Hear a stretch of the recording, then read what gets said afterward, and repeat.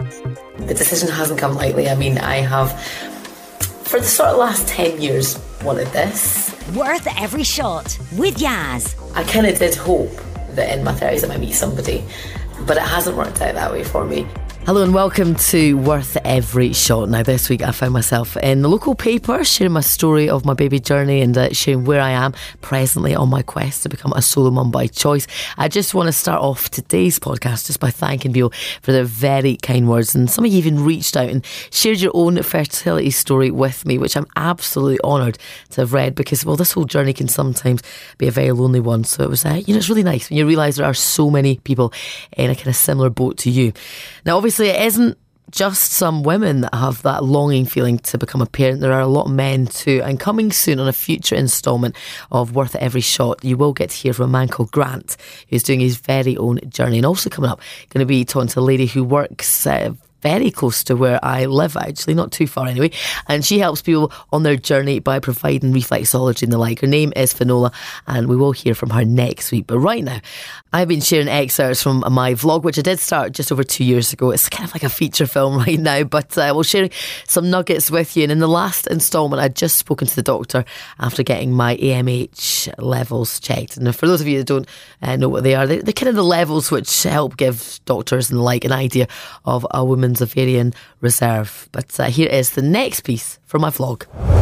Hi, I thought I'd do a little update because, this is like a week on now from my consultation with the fertility doctor, and so it's been a kind of busy week for me. He said just to concentrate on sort of looking at sperm donors. They sent me loads of paperwork to read.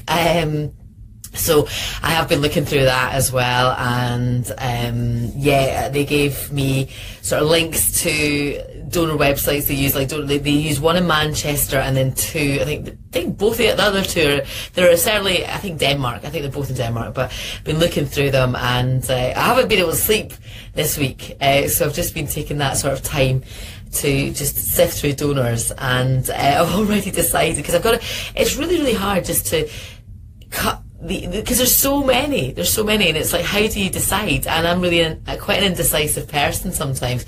So one thing I have sort of settled on is when I'm looking at eye colour.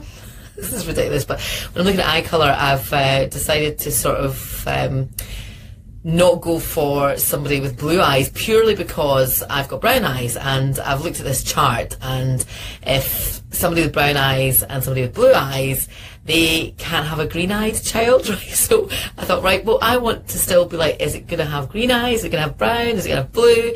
So I'm concentrating on people with brown eyes and green eyes, so I can have one of the three. So it's just a nice little surprise. And I mean, I'm talking like it's going to happen. I'm just trying to sort of remain positive at this stage of the game. And I've also decided, because I am quite indecisive, that was a bit of an oxymoron, but I have decided to sort of rope some friends into helping me as well. So I'll be in touch with a few of my friends, just really close friends, just to sort of get an idea of what they think, or how I should maybe sort of decide on a donor, because it's so difficult. And one of the good things that on these websites, the amount of things you find out about donors, I mean, it's down to their medical history, their grandparents, right back to the grandparents' medical history. It's amazing. And then you've even got things like a handwritten note from them. You've got things like shape of their face, if they've got long eyelashes, short. It's so mad is what you find out. I mean, I'm surprised it's not got inside legs. Seriously, it's just so interesting. I mean, I've just never ever had to go down this road before. It's not strange, but it's just an interesting journey. Every turn, I'm thinking, oh, I'm finding out something new. So yeah, I think this is the stage of the game. The fertility doctor had just said, look, just start looking for donors, and then the next stage on their side of things is they'll be in contact with me to do an implications counselling session. So that is really just to go over using donor sperm, all the implications, etc. So once I've done that, then they will contact my fertility doctor, and he'll be in touch, and then he'll ask me again what I want to do. Do I want to do IUI or do I want to do IVF? And I have now made a decision. I want to do IUI because I think IVF, I think I would maybe go down the IVF route if I struggle with IUI. I've never tried to get pregnant, so I don't know if I'm going to struggle or not. So I'm just going to try IUI maybe a few times, and if it's not working out for me that way, then there's the option of IVF. So so just sitting tight, waiting on I get a little text message from the Belfast Fertility Clinic when they put something up new on my portal, and I go in and I'm just waiting now for that appointment with the counsellor for the implications counselling. But yeah, so I'm also just, because he said just keep busy looking for donors, so that's what I'm doing now. And I'll just be roping in a few friends just to help me make a decision. And yes, it did keep me busy for quite some time. It is just such a minefield trying to pick a sperm donor. Whittling it down was really difficult. One of the reasons I thought I'd try and do the whole eye colour thing, and when it came to that chart that I found online, not too sure if there's any real science behind that, by the way. My big brother, he's a scientist in the family. The closest I get, really, playing the scientist by Coldplay on the radio. But I did use it just to help reduce the number of donors to sift through, which is a task in itself. So another stage of the journey then, and this is a tough stage, I would say. It's very bittersweet for me, if I'm honest, because obviously, like most people, I wanted to find somebody, settle down, do all that, and go about it that way, the conventional way, shall we say. And it didn't work that way for me. So instead of that, I'm now sifting through like pages and pages of donors, and I've actually managed to whittle it down to 17, and I've got highlighter pens, and I'm just going through. I mean, the amount of stuff you find out about these people. I mean, there's general information and characteristics, academics. You find out, what they do for a living, how long they were at school for. I mean, this guy sometimes rides bikes, doesn't smoke.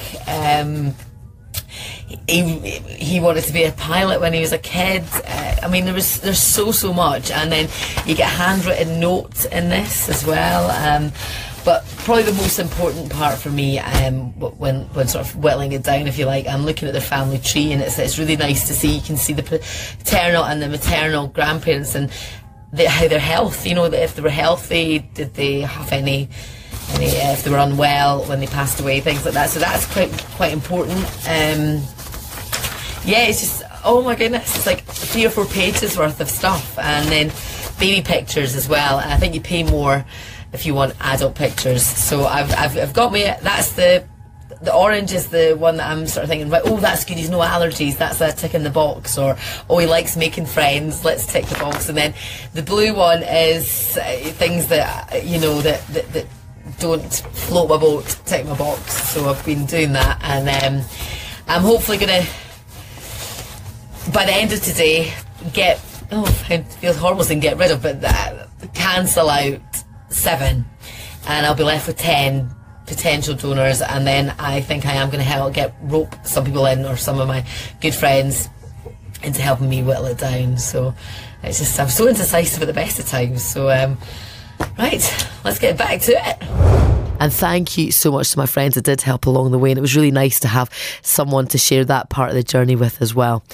Now, in next week's instalment of Worth Every Shot, I am going to be chatting to a holistic fertility therapist based in Mailbridge. But in the meantime, if you or someone you know would like to be a guest on my podcast, please get in touch. Just send me an email using yazz@qradio.com. Thanks for listening. Worth Every Shot.